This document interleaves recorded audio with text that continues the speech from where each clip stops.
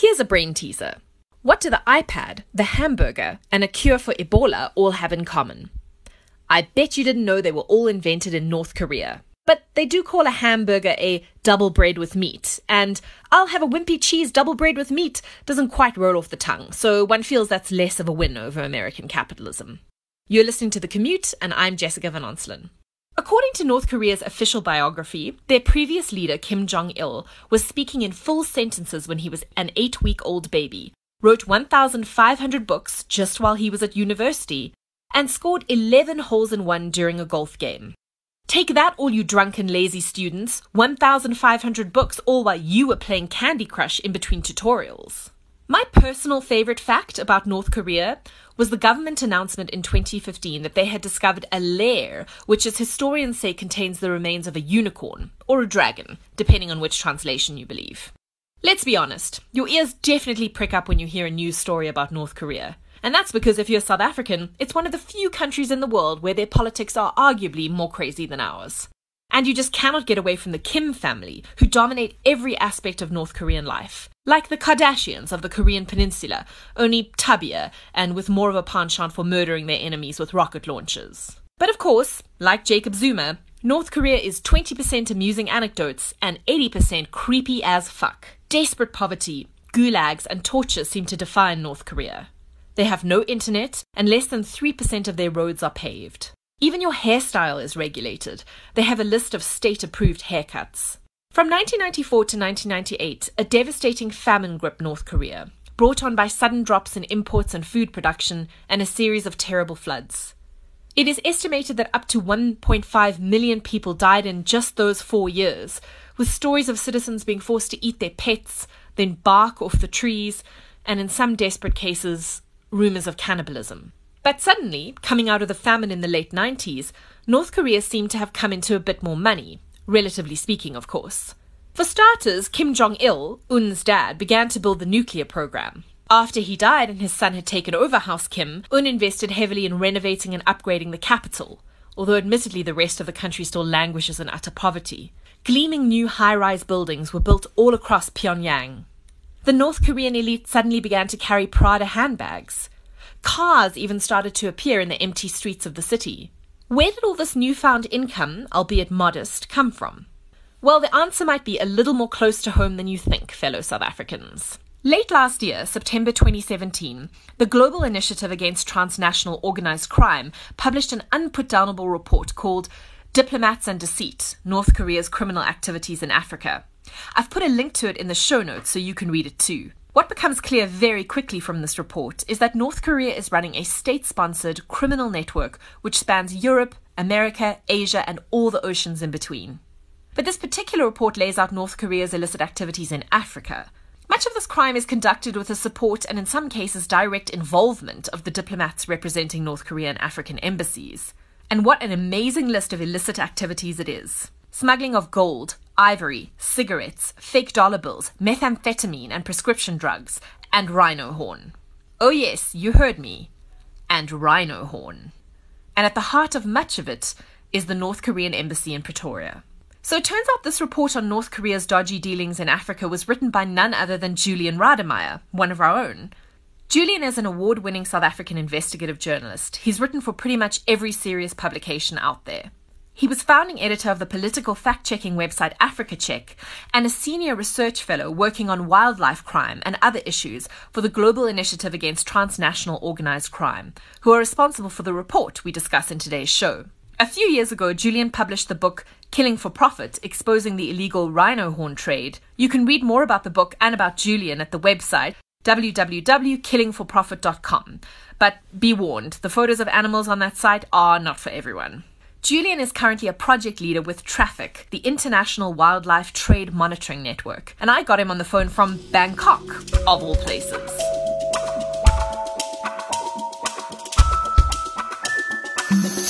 Julian Rademeyer, welcome to The Commute. Thanks, pleasure to be with you.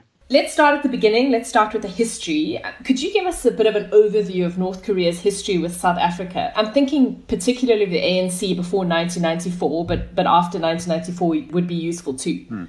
Well, I mean, North Korea has a very long history with many African nations, and South Africa is one of those. Although our direct diplomatic relations are a fairly recent development, coming in the wake of the Non-Aligned Movement Summit in Durban in 1998. But a lot of this has to do with historic support that North Korea gave to African liberation movements, and that dates back about 50 years. North Korea was extremely critical of the apartheid government in the 1980s. In particular, it would regularly issue statements referring to the South African racist clique. And it also provided support to some of the liberation movements. That included military training in Angola, in camps in Angola.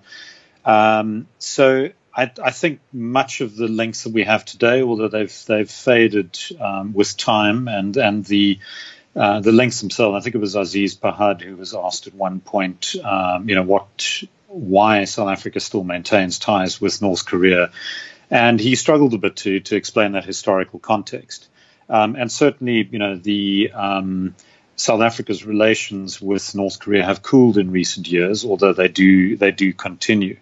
South Africa's response, for instance, to the United Nations or motions within the United Nations on human rights have been starkly muted. There was a motion in 2014 that was brought to take diplomatic and legal action against North Korea over a range of atrocities, including mass murder, rape, torture, forced labor, etc. And South Africa abstained from that vote.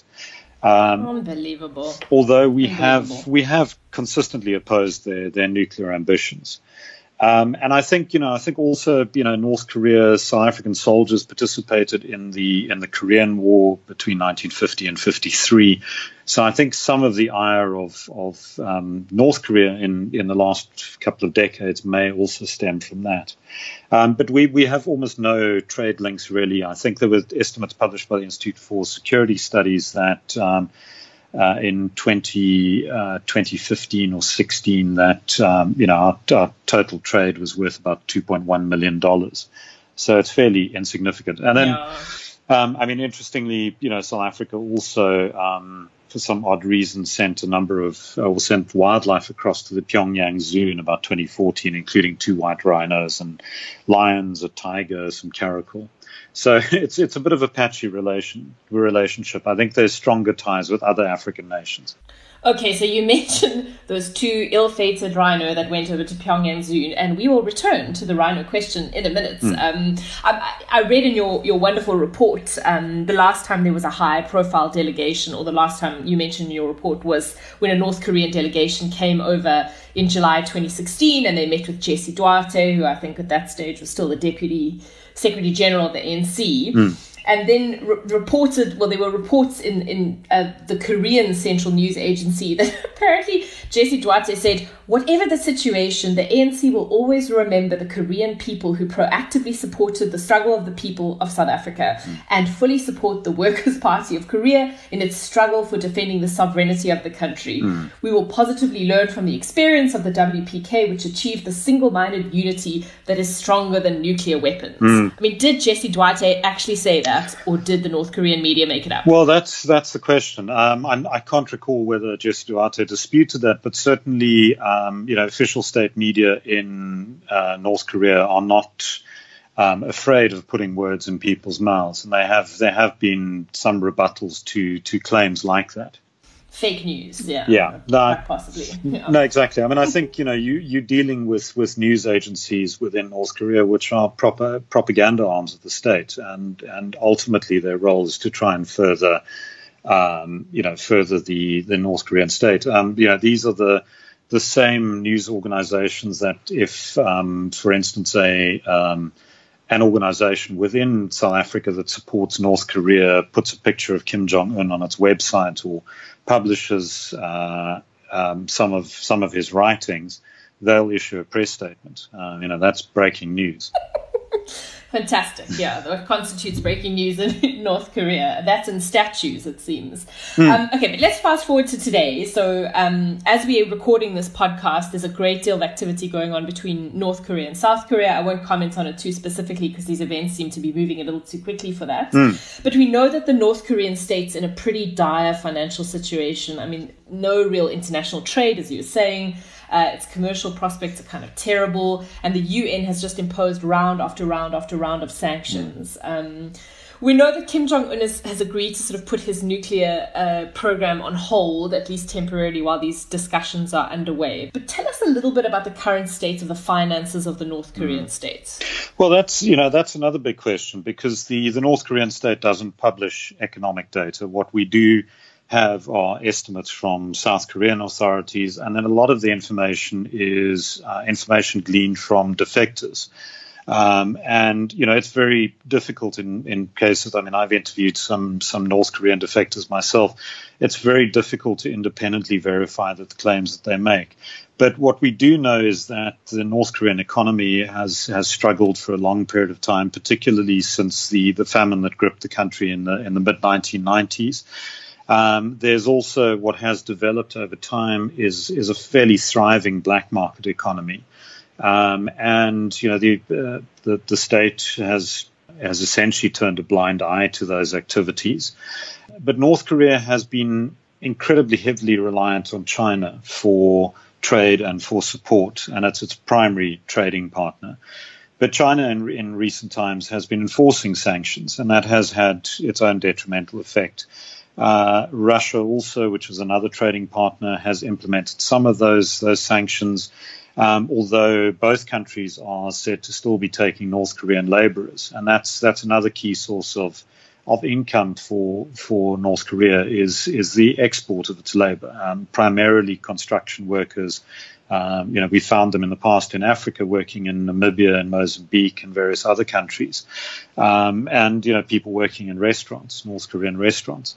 So that brings some money back into the economy. People who are required to pay what is known as loyalty money to the state if they go overseas and work there.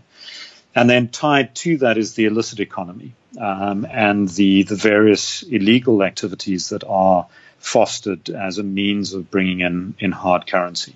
When we talk about the illicit economy, just a couple of the things that I noted from your reports. I mean, we're talking ivory smuggling, cigarette smuggling, counterfeit US dollars, a hacking network, dabbling in fake prescription drugs. The list is just mind-boggling. I mean, this is a full criminal state that really doesn't care about any of its neighbors. Yeah, well, that's the good question. Is North Korea a sort of family-run mafia state?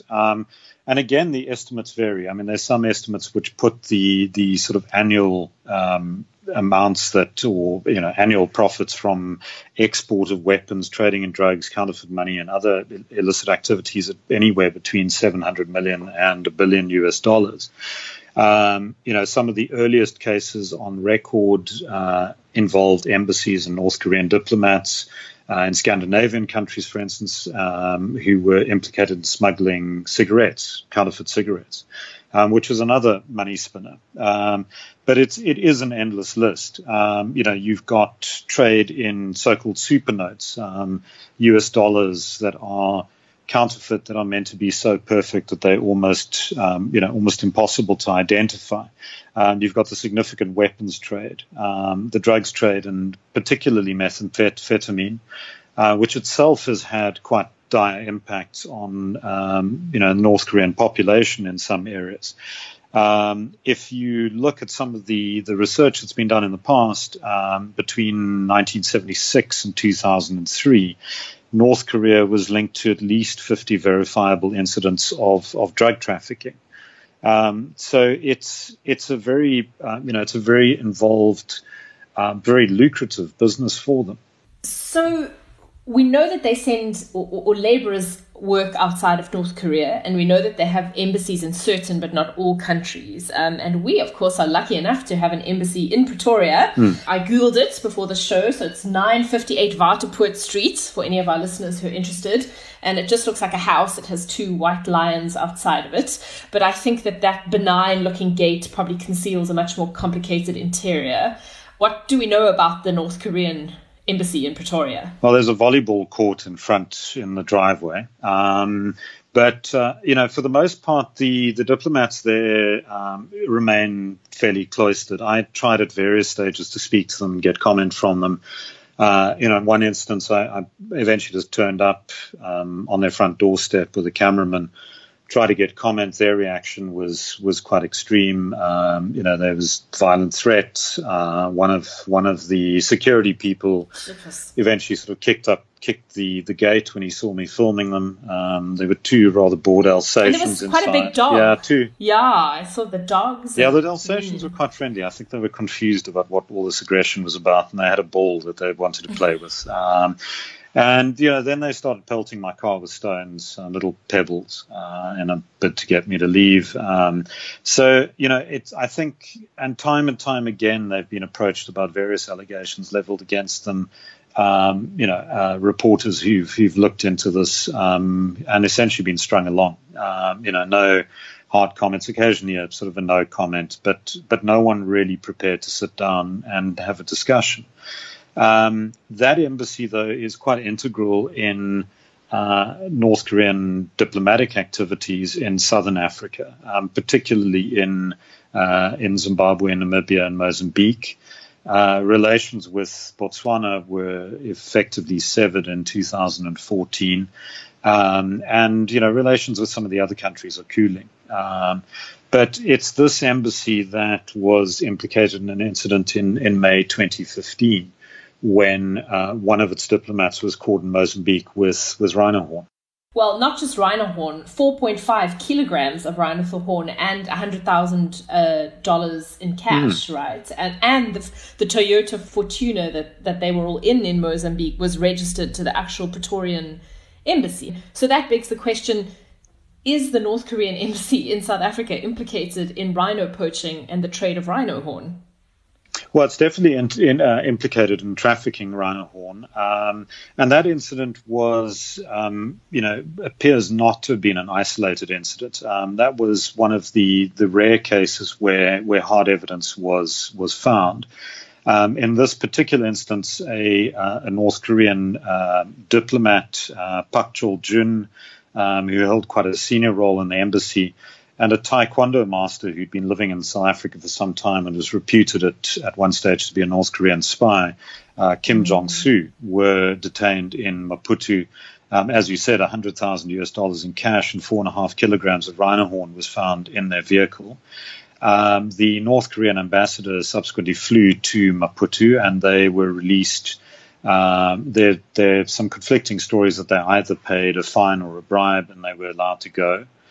And returned to South Africa. And then South Africa ultimately intervened. The Ministry of International Relations gave the diplomat, Pak, 30 days to leave South Africa or be PNG'd, is the term, declared persona non grata. And the taekwondo master left South Africa telling acquaintances here that he was returning home to visit his family. And as far as we know, he hasn't returned.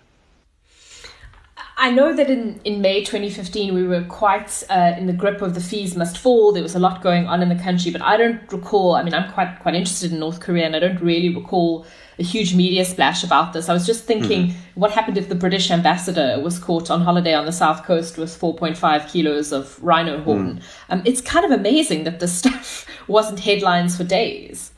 No, exactly. I mean, that story petered, or emerged quite slowly. There was an initial report about a month later published by United Press International by one of their South Korean correspondents, which gave some details about the incident. But the South African authorities kept it quiet for a long period of time. I eventually started asking questions in around December of that year. And it was only then that I finally, after much persuasion, managed to get confirmation from the Ministry of International Relations that the incident had been that they had looked into the incident, and that the steps that they were taking were to declare this particular diplomat, will give him the opportunity to leave the country. But that incident is part of an ongoing incident, particularly in relation to the trade in rhino horn and ivory. Research that I did at the time for the Global Initiative Against Transnational Organized Crime, going through news reports and open source information dating back to 1986, identified 31 cases of rhino horn and ivory smuggling involving diplomats from various countries. But what was quite a surprise is that 18 of those cases involved North Korean diplomats. We'd known North Korean activity in the rhino horn and ivory trade was quite well documented, particularly by the Environmental Investigation Agency in Zimbabwe in the late 1980s. But again, that was seen almost as an aberration, as something that was going on in Zimbabwe itself. EIA subsequently produced a report in which they said that the Zimbabwean embassy was involved and massively involved in the illegal trade in rhino horn and ivory. And Zimbabwe subsequently shuttered those embassies. Zambia did the same thing. This is something that has been going on for a very long time, and it seems that this activity is still going on. The most recent incidents that I've managed to document occurred in September and October 2016, when two North Korean nationals traveling on diplomatic passports were detained on separate occasions at Bole International Airport in Ethiopia. Both of them were en route to China. One of them was found with just over 70 pieces of worked ivory in his possession. And then the other, who was arrested about a month later, was found with around 200 ivory bangles in his possession. And what's interesting, that particular case, the man's name was Kim Chang-soo, and he appeared to be a North Korean trade representative in Harare. And just recently, last week, the Zimbabwean newspaper Newsday managed to track him down. He's still active in Zimbabwe. He's still their primary trade person there. He denied all the allegations and claimed that it was fake news, although admitted that the name was correct and the title was correct.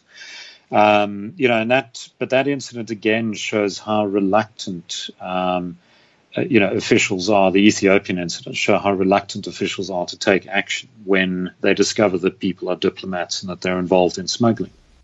It shows reluctance, but I think it also shows that there must be huge amounts of money at play to continue this high-risk behavior, which leads to the question, so who is getting rich off this illegal trade? I mean, not just the rhino horn, the drugs, the counterfeit dollars. Who's getting rich and who's not getting rich? Well, I think in some ways it's not entirely that simple. I mean, I think that, overall there's a reluctance from law enforcement officials to take action against diplomats. We've seen that in South Africa when Vietnamese diplomats have been implicated in smuggling rhino horn. The generally preferred route is to quietly let them go and, write a formal letter of complaint to the embassy and say, this person should leave the country. And I think the customs officer or the policeman or whatever that is going to arrest a diplomat once they know that they are a diplomat and have seen their credentials is a rare individual. These are the people that are involved at airports are often fairly low-level officials, and they've all got bosses, and the bosses tend to frown on diplomatic incidents that could have an impact. But in terms of who's getting rich, I think it's a bit of a mixed bag. Diplomats, North Korean diplomats, are incredibly poorly paid. Generally, an ambassador would be paid around $1,000 a month. Officials within the embassy would be paid significantly less. And the embassies are expected to be almost self-sustaining, to create their own opportunities to set up businesses. So the Pretoria embassy, for instance, at one stage was involved in a pretty terrible North Korean restaurant in the east of Pretoria, which they set up. Did you eat there? I didn't get the chance. I tried, but they had closed down. This was shortly after this incident. And one of the, exactly. But their restaurant reviews on Facebook and elsewhere are pretty terrible. But one of the reasons for that is that they were unable to bring in North Korean chefs. The Department of International Relations flatly refused to issue work permits to the chefs that they wanted to bring in. So they trained some South Africans to work in the kitchen, and I think there was an Afrikaans guy who ran the restaurant. And they had various specials at various times, but people clearly weren't biting. But it's those sorts of businesses. I think, at one stage in Zambia, they were renting out the embassy minibus as a taxi to make extra money. And conditions were so dire, this was in the 1980s, that when they held an embassy function, the diplomats had to actually leave the embassy and go and catch fish in the river to try and feed their guests because they simply didn't have the money to bring food in. And we constantly hear these stories from some of these embassies and from defectors that they live in, close confines. Sometimes all they can afford is rice or some basic staple. So money is a big issue. So this helps to pad their incomes. In some cases, some of the diplomats and also other North Koreans working abroad are trying to save up money to take back to their families, in addition to paying loyalty money to the state. And there was one particular individual I interviewed, a defector, who had spent some time working as a sort of middleman, import-export type for North Korea based in China. And he spoke about trying not to declare too much income from his business. The business that he was running, the front company he was running, this import-export business, was doing pretty well. But he would only declare, X amount of income because he'd be required to pay more and more loyalty money. So it was better for him to under-declare how well the business was doing, and then he could line his own pockets. So I think for many of those people, it's a fairly stark choice. So it's not actually the sort of lavish ambassadorial lifestyle one sometimes think. I mean, sometimes these people live in absolutely dire conditions, it sounds like. No, exactly. It's I think, some of depending on the seniority and depending where the diplomats are based, some of them live better off than others. But, many of the diplomats living in African countries are not living in particularly great conditions. So you mentioned you have had a chance to speak to a number of North Korean defectors, which must be an amazing experience. And they seem to just carry with them the most shocking and horrifying stories, which are finally starting to get out. We're starting to capture those, and they'll be reflected in history, I think. You tell a great / horrifying story in your report about a North Korean, I think it was a biophysicist, and he was responsible for researching the sorts of goods that Kim Jong-il, Kim Jong-un's late dad, the previous one, was eating.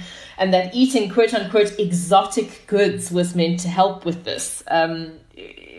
Is that code for sex stuff? Well, some of it seems to have been that. He worked for a very special sort of section which was meant to look after the leader's health and the health of his family. And it was a scientific, it was the Mansumugang Institute, also known as the Long Life Health Institute. And it was staffed by dozens of scientists, and their job was essentially to keep the leader alive for as long as possible and look at various types of things. So that included the exotic foods that you mentioned to help boost his sexual performance. And apparently, according to some of the more salacious reports and claims that made, these included the reproductive organs of lions from Africa and seals. And that's something that, Kim Myung-soo, the biophysicist who escaped, and he'd been quite badly tortured. His mother had been reportedly tortured to death in a prison camp.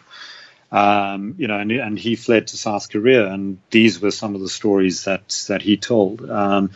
He was also, he said that rhino which wasn't readily available, was something that was used by the more affluent members of society, many, senior government officials, ministers, etc., because it was believed to cure certain types of cancer.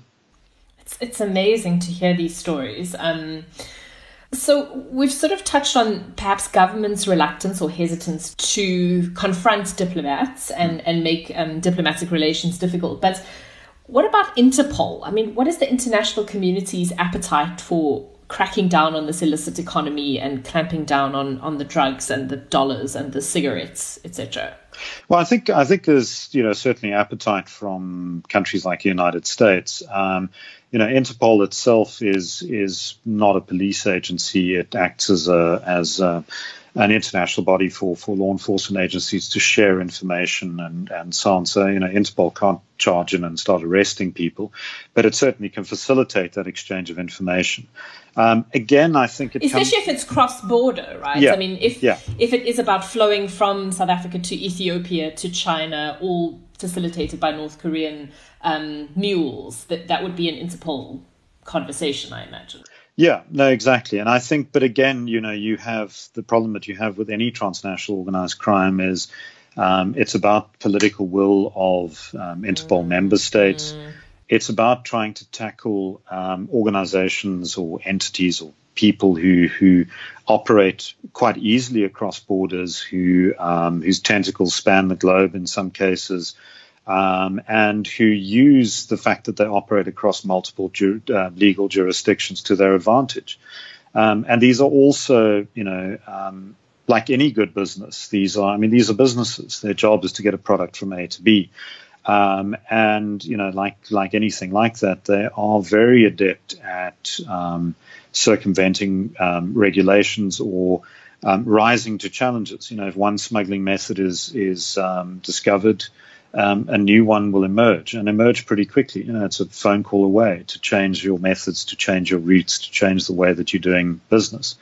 And many of the sort of agents and smugglers there, and I think, the same is probably true with some of these diplomats, are pretty expendable. Once they, if someone does get caught and arrested and convicted, they can very quickly be replaced. So I do think that many countries, particularly countries that have taken a softer approach to North Korea, countries that do have long-standing relations with North Korea and a degree of gratitude for the support that they received from North Korea, particularly in Africa in the liberation struggles, are reluctant to take action. And then beyond that, you also have your police officials who don't really want to cause a diplomatic incident. I mean, for many of these diplomats, it is almost an opportunity to commit the perfect crime. But the key thing to remember is that the Vienna Convention, which bestows diplomatic privilege on diplomats, is not and was never intended as a get-out-of-jail-free card, and is quite specific that diplomatic bags, which can take any form. I mean, a diplomatic bag can be a suitcase or it can be a container that's covered by diplomatic privilege. But they may only contain diplomatic documents or articles that are intended for official use. And it does allow for diplomats' bags to be searched, which they'd usually be exempt from inspection.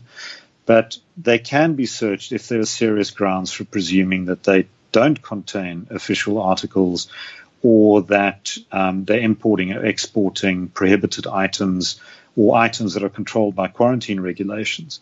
The only requirement then is that the diplomat or representative is present when that inspection is carried out.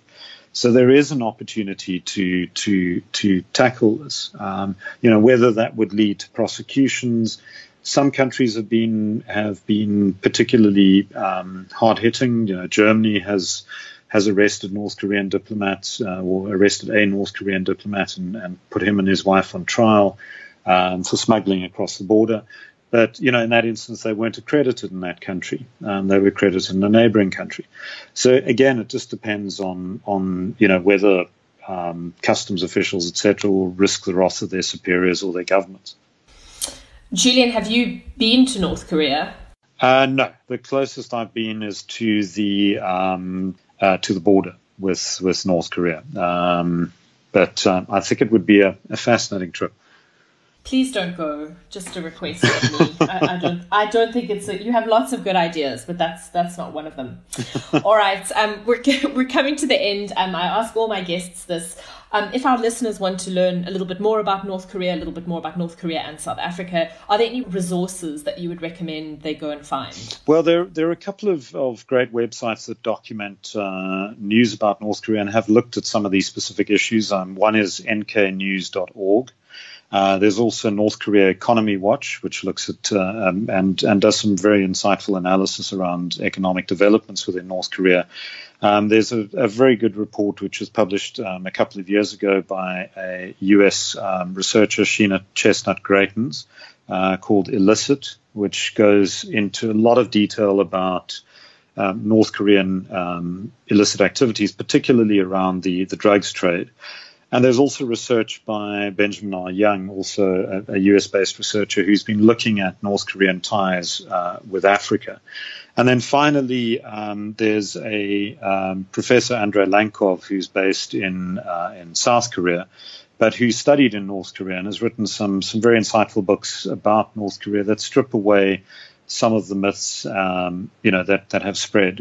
His most prominent one is a book called Real North Korea. I think North Korea in many ways has been demonized to such an extent that, we tend to grab onto the crazier stories. And, in some cases, some of the tales told by defectors, and that's why defector testimonies need to be treated with caution and verification should be attempted. Some of the wilder stories that have been told have proved to be false. So I think it's very easy to create a sort of us and them thing where North Korea is entirely demonized and there's very little effort to try and understand what's going on and what the thinking processes are, and to portray, Kim Jong-un as this cartoon type character.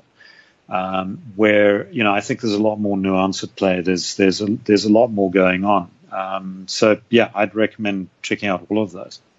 Great. I'll put the links to that in the show notes, listeners. Another book that I really enjoyed when you talk about humanizing the North Korean experience was Barbara Demick's Nothing to Envy. That's an exceptional book. Almost 10 years ago, but just human stories on a personal level of life in North Korea, the ups as well as the downs, and there are ups. So, that's a really beautiful book as well. It's an outstanding book, yeah. Julian Rademeyer from Bangkok, we really appreciate you doing the podcast late at night. It's been fantastic. Thank you so much. No, absolute pleasure. Thank you for having me on.